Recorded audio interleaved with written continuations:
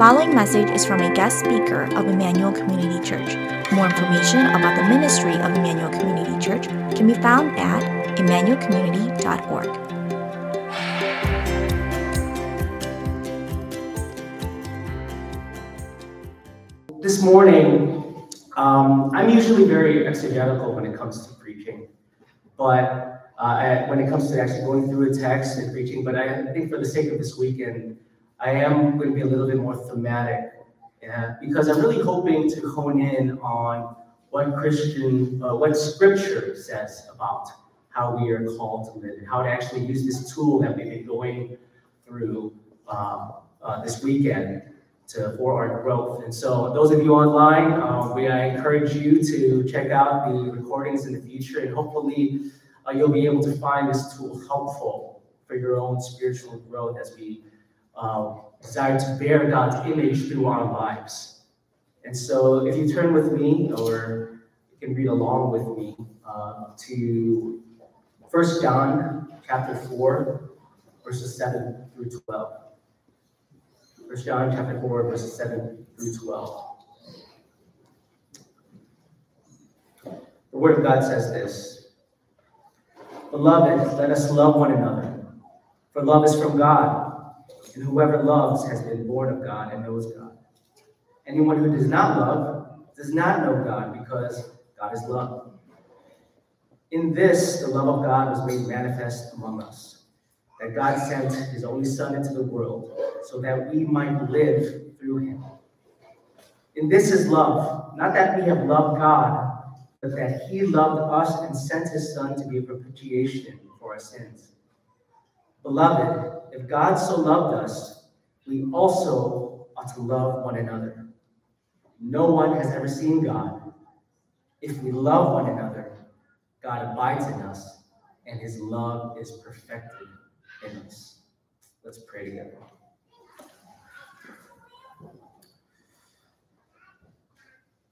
Our Heavenly Father, we're so, again, grateful to be together in this space, to be able to retreat away from the busyness of life and create sacred space with you here at this place. And so, God, even in this final Sunday morning, as we spend time in your word, and we're just reflecting on the different ways we've engaged with the tool, Lord, we don't want to just grow in knowledge. We want to grow in Christ's likeness. That's our call. That's how we bear witness. That's how the world sees who you are. It's through us. And so, Father, we pray for your Spirit to just guide this time. Let your word challenge us so that your words can speak into us, and that we would be able to bear witness of who you are and the change that you are doing in us to your glory in this world. We thank you. In Christ's name we pray. Amen. Have you ever given a gift to someone that didn't receive it well? I remember early on in our marriage, one of the things that Sarah wanted me to do that I wasn't used to was to scratch her back. Any back scratchers love that feeling in their backs? I don't know, it's a real thing. I just love that feeling. And I realized quickly, early on, that I didn't like that feeling in my fingertips. That feeling of that scratching my fingertips is just like, when it's not my skin, it's just weird. And so I thought to myself, you know what would be a great practical gift for my wife? A back scratcher. And that when I'm not there, or even when I am there and I don't want to, she can just use it. And I remember when I gave it to her, because I remember how I thought that she would be thrilled by getting this thoughtful gift. That I see you. I know that this is something that you need. I pay attention to you. And thinking that this gift would be like, wow, you know me, kind of thing. But I really, literally at that time, I thought it was going to be a home run gift. I'm like, man, I can't wait. I can't wait to give this to her. So when it was her birthday, and I gave it to her. I don't remember what she said, but I remember her face. And basically, her face said, "Are you serious?" That's when I realized that just because you try to do something in love doesn't mean you actually reach the other person. And this sense of loving people on your own terms doesn't mean that love is actually received by the other person. And I think this tends to be the tendency of much of humanity in how we function.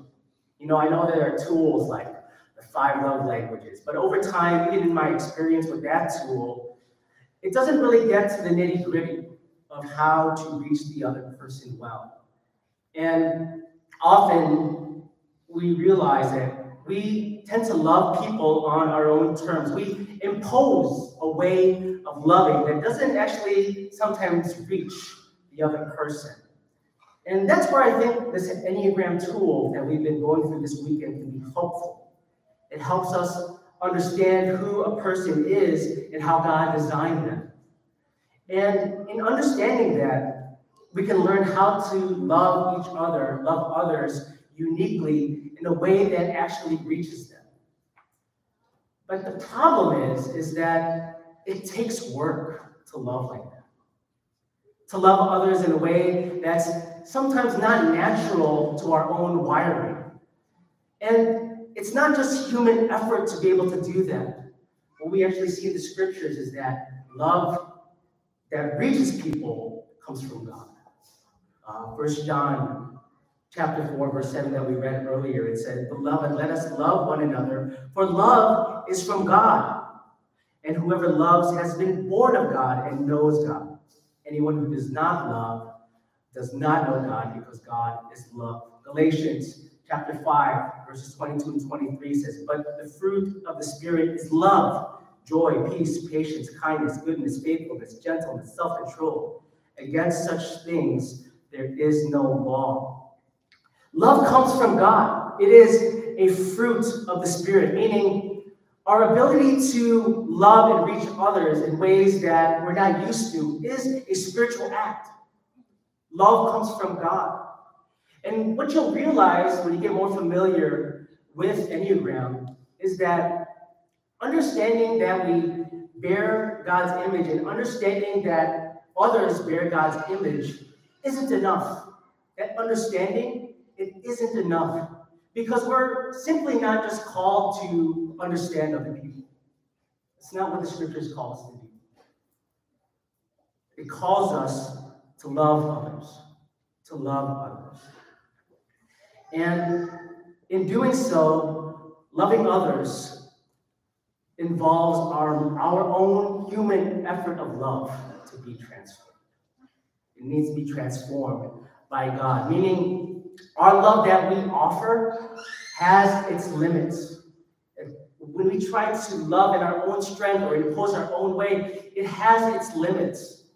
And so to love another person, to reach them, that goes beyond our natural wiring, it's something that God has to transform. And so as He transforms our love, we can actually become that tangible expression of God's love that reaches other people. As much as we understand that us as believers that Christ frees us from our self-centeredness, our selfish desires, and our selfish habits that have enslaved us, and Christ frees us from that, that intentionality to love takes much more than knowledge alone. And I'll just be going over a few things with you that I believe that it takes for our love to actually transform in a way that reaches others. The first being that it takes humility for our love to transform. It takes humility for our love to transform. When you engage in some of the practical aspects of the Enneagram, you realize that It's not easy to live out some of the things that are involved to reach other people. There's humility that is involved in what you're unable to do in your own strength. And we talked about that a little bit yesterday when Sarah and I were sharing. But let me give you an example of what I mean. You know, in your packets, there's this section there called Understanding Them. And one of the sections there is ways to improve communication with the type 8 spouse. And every type of, if you've been able to read through it, in that section called Understanding Them. When I first read it was like I found myself not wanting to do some of these things. And you know, here's the list that was suggested. It says for me, to improve my communication is to keep your comments brief, purposeful, clear, and direct. Allow the 8 to respond whenever they feel the need, and do not be intimidated by their strong stance. They want you to stand your ground and work through the situation with them. Demonstrate that you are loyal and protective of them and will go the extra mile to back them up with help. Speak with intention. 8s value honesty and directness. Ask the 8 clarifying questions to assess where their heart really is versus incorrectly assuming. Their direct and intense communication style doesn't mean they're against you. And so, there are things I feel that I do naturally well when I read this list. I do think, Sarah, correct me if I'm wrong, I am loyal and protective of her. I do go that extra mile, thank you for nodding, to back her up with help. But the things that I don't do naturally well, that first one there, keep comments brief and clear. And if you know me, and maybe you felt that this past weekend, is that, it's something that I just don't do well, is to be succinct. And it's like I'm out in the clouds communicator, I'm just kind of like, this is kind of what I'm saying, and then she's always just like looking at me, she's like, say what you mean, say what you mean. And she gets, it was just an angry thing. It's just like, I'm just so frustrating. It's so hard. And so I just don't do that naturally well. And she gets frustrated. Also, in that second suggestion, it says to stand my ground. And so, as a 6, I stand my ground to an extent. And I too can be stubborn because of I value my comfort. I value standards, a certain standard that I feel is efficient, that's comfortable for me. But to work through a situation on the spot, that is not my tendency. As a 6, in general, encourage you that aren't familiar with the Enneagram to look through this. As a 6, when I feel insecure, what I do is I say my piece and then I walk away. And this whole idea of like, I wouldn't do it often. I would just say what I needed to say, and I wouldn't stand there, and I would either walk away, or there are times, especially early on in a marriage, I would say something and get in my car and just drive off. It isn't even a thing where it's like, Sarah will get firm with me, but it's not even that her content was wrong. I feel disrespected because of the intensity. And because of that, I react to it. And we kind of went through that whole thing yesterday. But to walk away in the midst of conflict, for 8s that are out there, just makes them so angry. But to reach her is to learn how to stay. Learn how to stay and to see how she's wired and not choose to respond how I normally do. But I would say this, within this whole, all these suggestions, the hardest thing for me to do is this last one, is to ask clarifying questions, and to assess where their heart really is versus incorrectly assuming. I'm awful at this because her direct, intense communication, it really does feel that she's totally against me. That's how it makes me feel. And so I react defensively. And I'll blow things up even more than what it needs to because in reality, it's actually I end up saying very unnecessary and hurtful words. And this is what I mean by the humility of things, is that it's to acknowledge what you cannot do naturally. It's to acknowledge that there's things in my natural response that doesn't actually reach people. And so there's this sense of having the humility to actually decondition and recondition how we love people, particularly.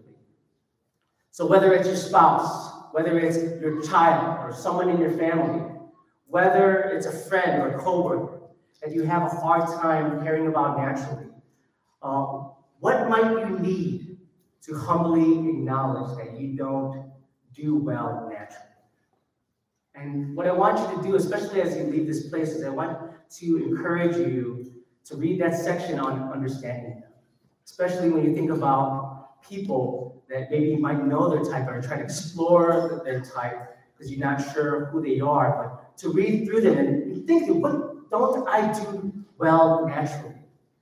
Because transforming how we're going to love someone will take some humility to acknowledge, I can't do this. I'm unable to do this. I don't naturally like to do this. And as we own those shortcomings in humility, with humility, we can actually be on a path for our love to transform. And that's really the goal that we desire. But it won't just take humility. Secondly, it will take action for our love to transform. It takes action for our love to transform. You know, one of the realities of believing in the gospel is that, as we mentioned on Friday, we're a new creation. We are a new creation. 2 Corinthians chapter 5, verse 17 says, therefore, if anyone is in Christ, he is a new creation. The old has passed away. Behold, the new has come. And what that means for us as believers is that we're no longer bound or enslaved by sin or bad habits. We are new creations. God has given us His Holy Spirit, and we are able to act. We are actually able to bear fruit. And what you realize when you actually look through the scriptures, that the language of change when you read the scriptures, when it comes to our personal life, it's not that we pray for change. And I want us to think about that. It's not that we pray for change, meaning for life change to occur for the believer, we don't see in the scriptures that we have to pray for our hearts or pray for our desires to change. The scriptures actually don't say that.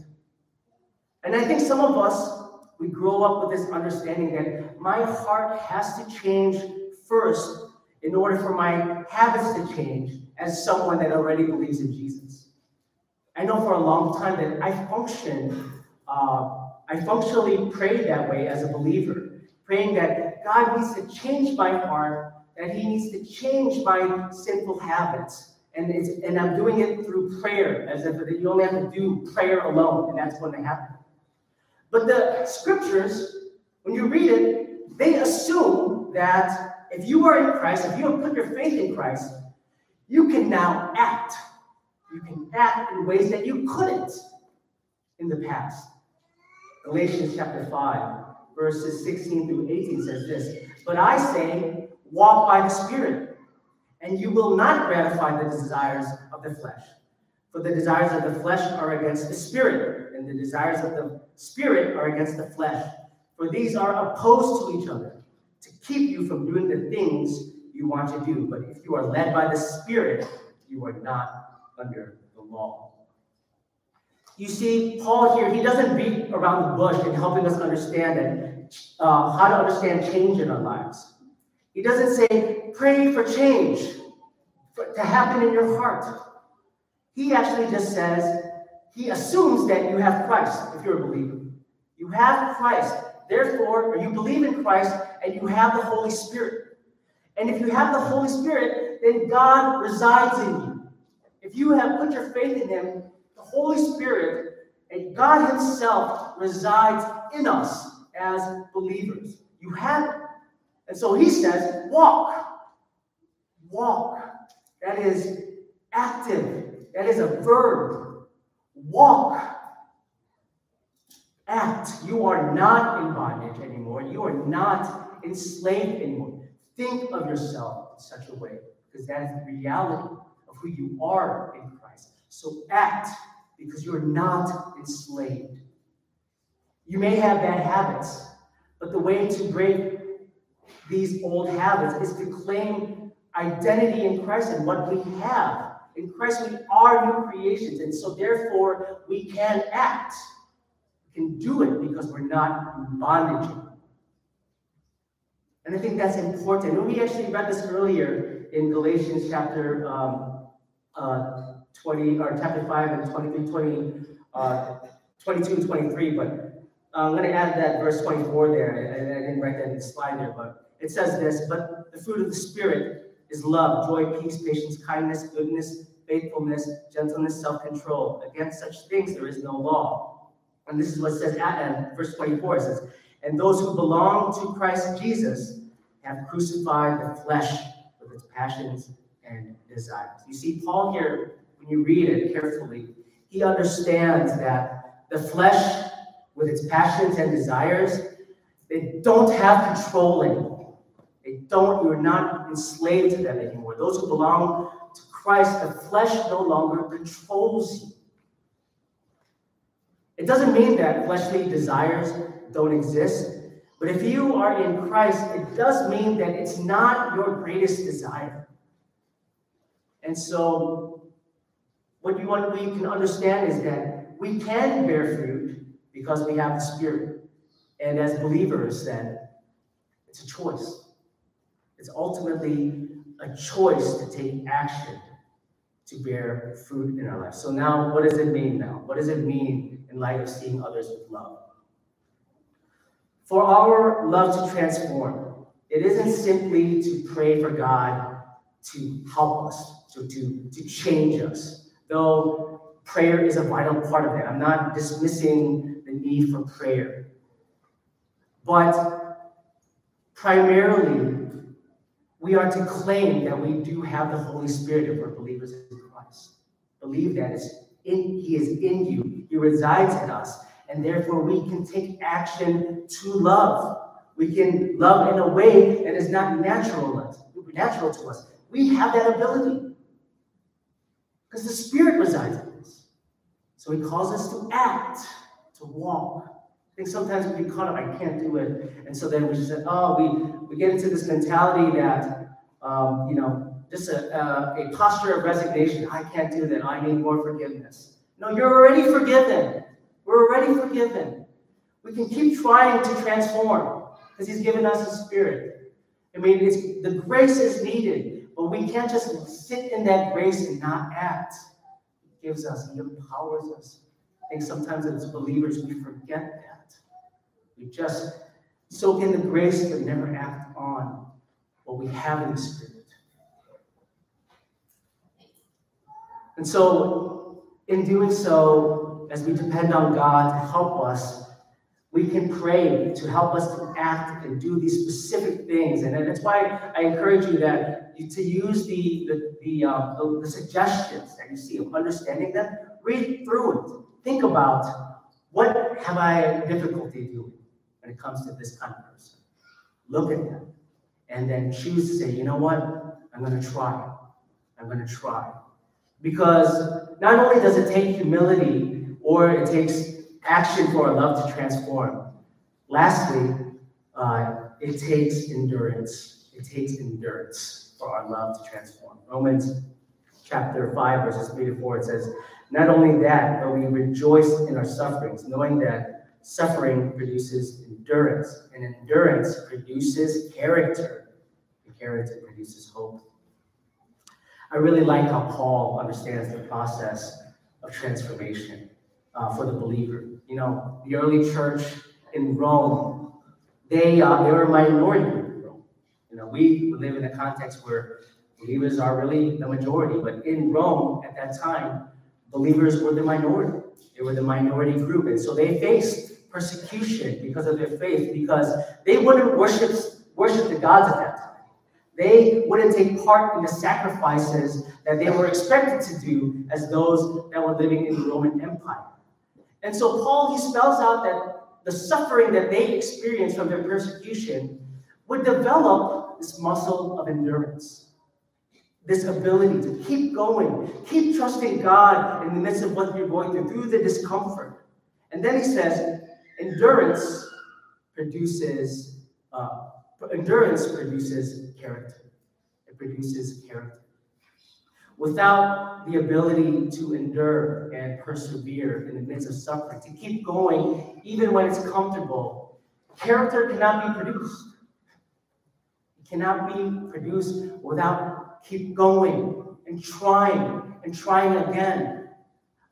And I believe that principle really still applies in the same way when it comes for our love to transform. That we are trying to produce character, Christ-like character that goes beyond ourself, our natural wiring, bearing fruit of love that actually reaches another person that we naturally can't do on our own. It comes when we build endurance, that we keep going, that we keep trying to practice these suggestions, and going through that discomfort of what's not natural, even failing it at times, but we keep trying, because as we do that, endurance then makes room for character to grow. It creates room for love, real love, Christ-like love, Spirit-filled love that can transform our own natural way of loving. I think endurance is probably the most difficult of muscles to develop. Just playing basketball yesterday, I'm feeling it now. This morning, I was like, oh my gosh, first time I played in 3 years. When I was playing, and I was staring at my wife. She was just wide-eyed, like, you're gonna pass out. And I was running, and I felt it. I was like, man, my lungs have not felt like this in a long time. Just like trying to go back and forth. And Steve, he kept saying, hey, that game was 11. He's like, let's play to 16. I'm like, what are you talking about? Win by 2. And then we get to 16. He's like, hey, let's play to 21. And I'm like, bro, please stop. In my mind, I didn't say it out loud. Because I was trying to be like, yeah. Let's do it. Not trying to show my cards. But in my mind, I was like, oh my gosh, I'm dying. Because building endurance is hard. Like even now, it's just like, man, this is the last time I want to play basketball.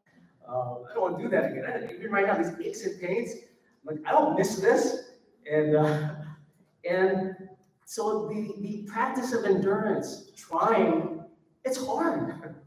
It's like working out and running, getting to that place where it becomes natural. It's very difficult. And so all the more that when it comes to loving others in a way that's not natural to us, it's hard to keep going. It's hard to want to keep trying to love in a way that you just can't do. Maybe you just rather adjust your life so you can minimize these situations, right? Once in a while, I can kind of figure out a way where I'll just deal with it once in a while by avoiding conflict. But to have that humility, to take action and love in ways in order to reach them, it's hard to keep trying to do that over and over again. But endurance is needed for character to develop. You can't get it. You can't bypass that process. Paul knew that, and that's why he gives such great words of wisdom. But yet, at the same time, I think it's a natural response to not want to. That's a natural reaction. But as Christians, as believers, we can bear fruit. We can because we have the Holy Spirit, and we ought to care. We ought to care about our witness of Christ through our lives.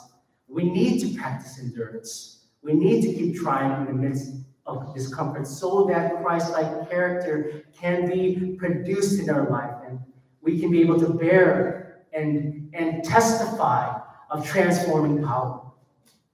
And I think, honestly, that's what the world lacks seeing about believers today. It's just how it is in San Francisco. So skeptic of every believer. Why?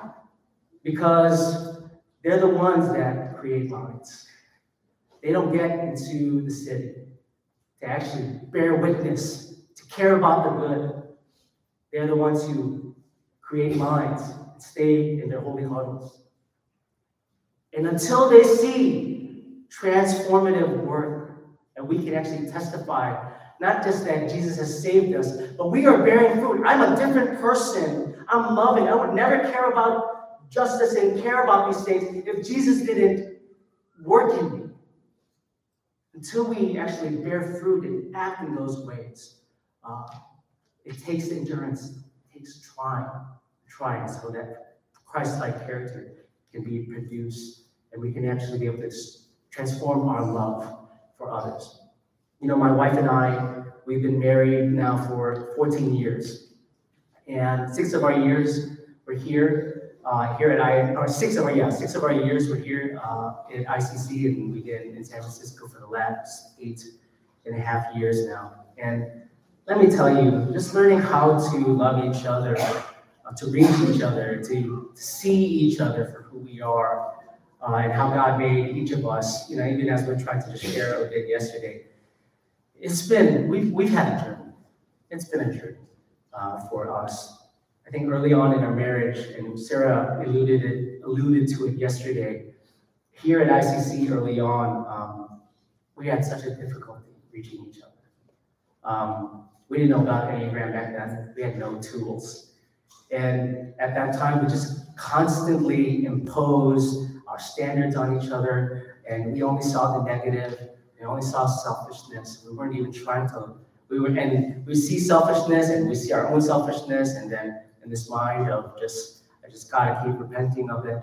Even though that's part of that process, it was an inability to move forward, just always feeling bad. And, you know, some of you guys were back here, or were here back then, and there was, I remember a specific Sunday where we came from a bad night, and a bad morning driving to church. And I'm sure some of you families have had that, just like screaming, and then you go to church. That's real life family. But we came in with our hearts on our sleeve. And I remember this one time when Alice, where's Alice? Alice. I don't even know if you remember this. But it was a Sunday when we got to church here, hearts on our sleeve. We didn't even sit next to each other that Sunday. Alice just came, reading Sarah's face, and just hugged and held her in her tears from that morning. And I remember that because it was just so rough. It was rough. We couldn't even reach each other, and we would just have these bouts all the time. And I was talking with Sarah the other day. And when did you feel my love actually change? When did that happen? Is there a moment? And, you know, it wasn't a magical moment. That's the one thing that we realized. It's like, it wasn't this magical moment where it happened. It just really happened over time. And she remembers that I was just gradually showing more affection, that I didn't in the past, whether it was just an arm around her, or if it was just me choosing not to snap back after she came with her intensity. It's just gradual over time. And then on my side, even how I try to remember it is, I remember that I just made a commitment just to try. I'm gonna try to, keep trying to reach and see if this muscle actually develops. And eventually, over time, she was able to experience that change. I didn't know, but even talking to her, it's just like, there's no moment, it just kind of happened. And even now, even though it's not perfect, it's not, it does feel more natural. My actions feels more natural, but it has to do with the endurance of it. Keep trying. To experience my love transform is an act of God, because I know my limits.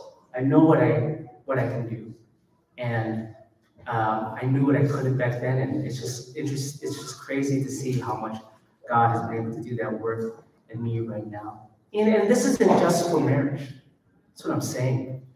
With anyone, any relationship that we have in our life, maybe you have difficult parents that you just, they just know how to do it. They know how to get on your nerves.